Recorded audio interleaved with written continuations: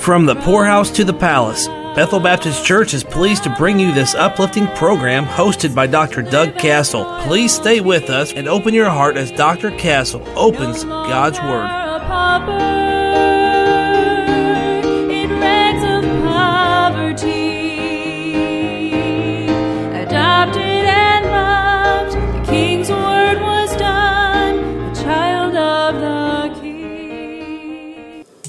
Well, today we come to our last wonderful word of salvation that we're going to be looking at in this series, just a short series trying to give you an overview of some things that happen when we get saved that we're not always consciously aware of, but we learn about as we grow in the grace and the knowledge of our Lord and Savior through the years.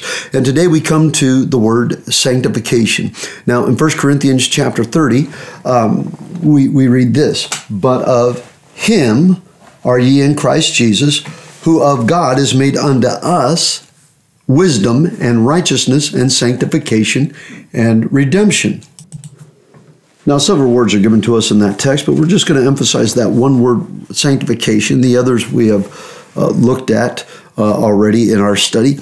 And so the word sanctification just simply means to be separated. That's what it, in the Old Testament, you will find literally hundreds and hundreds of times the word sanctify all throughout the Old Testament. Sacrifices were sanctified, people were sanctified, anything can be sanctified. It means set apart, separated for a purpose, for a specific purpose. It could be separated also in the sanctification. As far as believers are concerned, it means we have been separated unto God, not separated from, but to God for His use, for His purpose. So the Lord Jesus Christ Himself was sanctified.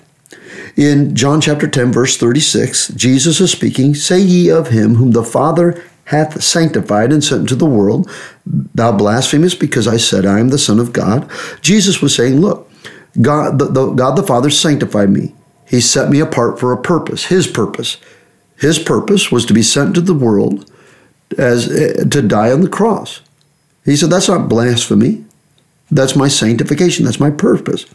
And in 1 Peter 3:15, Peter tells us, "Sanctify the Lord God in your hearts, and be ready always to give an answer to every man that asketh you a reason of the hope that is in you." So as a believer, our hearts, there is something, God has sanctified us. He has a purpose for us, but we have to give Him our heart. And I believe all our heart. We don't get to keep a chamber or a room of the heart for ourselves. And the reason that a believer sanctifies God in our hearts means that we have set our heart, our affection on things above, not on things of earth. We have set our heart apart for that purpose, that whenever we have the opportunity, we can give an answer to any man of the hope that lies within us, of our salvation. Now, there is 3 different ways we're going to look at sanctification. And that is sanctification of the Spirit, sanctification by the blood of Jesus Christ, and sanctification by the Word of God. Those 3 things. So let's get right to it today. First is the sanctification by the Holy Spirit. We've been set apart.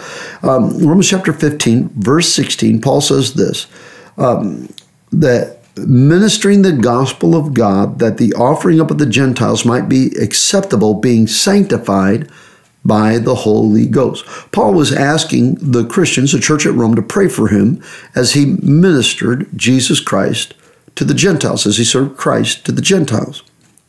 Now, again, in the Old Testament, the Jewish people, the Hebrew nation was a sanctified nation. They had been separated from the Gentiles to Jehovah, but now the Gentiles were sanctified by the Holy Ghost. In 2 Thessalonians, it says this in chapter 2, verse 13, "But we are bound to give thanks always to God for you, brethren, beloved of the Lord, because God hath from the beginning chosen you to salvation through sanctification of the Spirit and belief of the truth." There's that chosen, election, to salvation, the Gentiles, through sanctification of the Spirit, set apart by the Spirit. When I say sanctification by the Spirit, I'm speaking about the Spirit of God, not the spirit of man. So sanctification by the Spirit, then belief of the truth. That's the order. One might say that nobody would ever believe the truth unless he were first sanctified by the Holy Spirit. If I be lifted up from the earth, I will draw all men to me. Sanctify them through thy truth. Thy word is truth. No man can come to me, John 6:44, except the Father which has sent me first draw him. And in John 16, he said that he would send the Holy Ghost to reprove the world of sin, righteousness, and judgment. So without the Holy Spirit reproving us of sin, convincing us of the truth, we can never come to the truth except the Holy Spirit of God does what God has sent him to do, what God has set him apart to do, what God has sanctified him to do. And because of that, we read in 1 Corinthians 6:11 that as a result of the Holy Spirit convicting us of our sins and bringing us to the truth so that we might put our faith in the truth, that such were some of you, but ye are washed, but ye are sanctified, but ye are justified in the name of the Lord Jesus and by the Spirit of our God. Why? Because the Holy Spirit is the one that has come and convicted us of our sins that we might reveal to us the truth and put our faith in it. Notice the words, washed, sanctified, justified. The Word of God is applied to the heart, cleanses us, and our conscience for cleansing. The Holy Spirit arouses within man and sets us apart, makes him ready to receive the Word of God. And when we receive the Word of God, we're justified. Peter tells us the same thing in 1 Peter chapter 1, verse 2, through sanctification of the Spirit unto obedience, obeying the voice of the gospel, and sprinkling of the blood of Jesus Christ. We are justified when we are obedient to the faith. When obedience to the faith, we take our place beneath the blood that was sprinkled for the sacrifice, just like Israel of old that put the blood on the doorpost and on the lintel.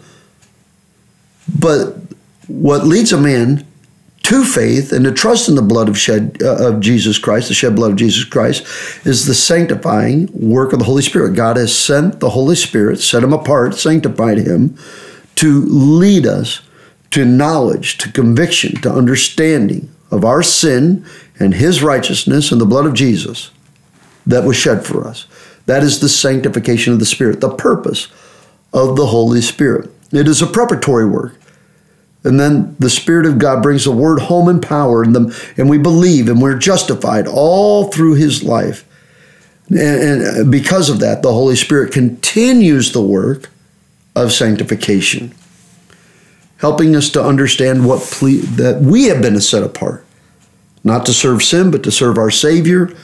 And he guides us in prayer. He guides us through truth. By the way, that work that God has sent him to do, to set apart, it doesn't just lead us to salvation, but it continues on leading us in our salvation, leading us in our Christian growth and development so that we can walk in newness of life in him, guiding us in the way that God would have us to go.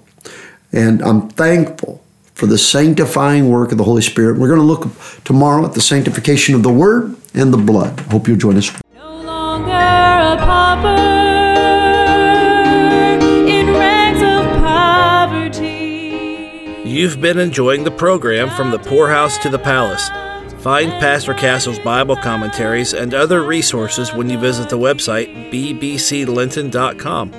Archive broadcasts of this radio program are available at WYTJradio.com. Listen to the latest broadcast wherever you are, or catch up on what you missed whenever you want by subscribing to the podcast on Spotify, Apple Podcast, or Google Podcast. Just search From the Poorhouse to the Palace. From a poor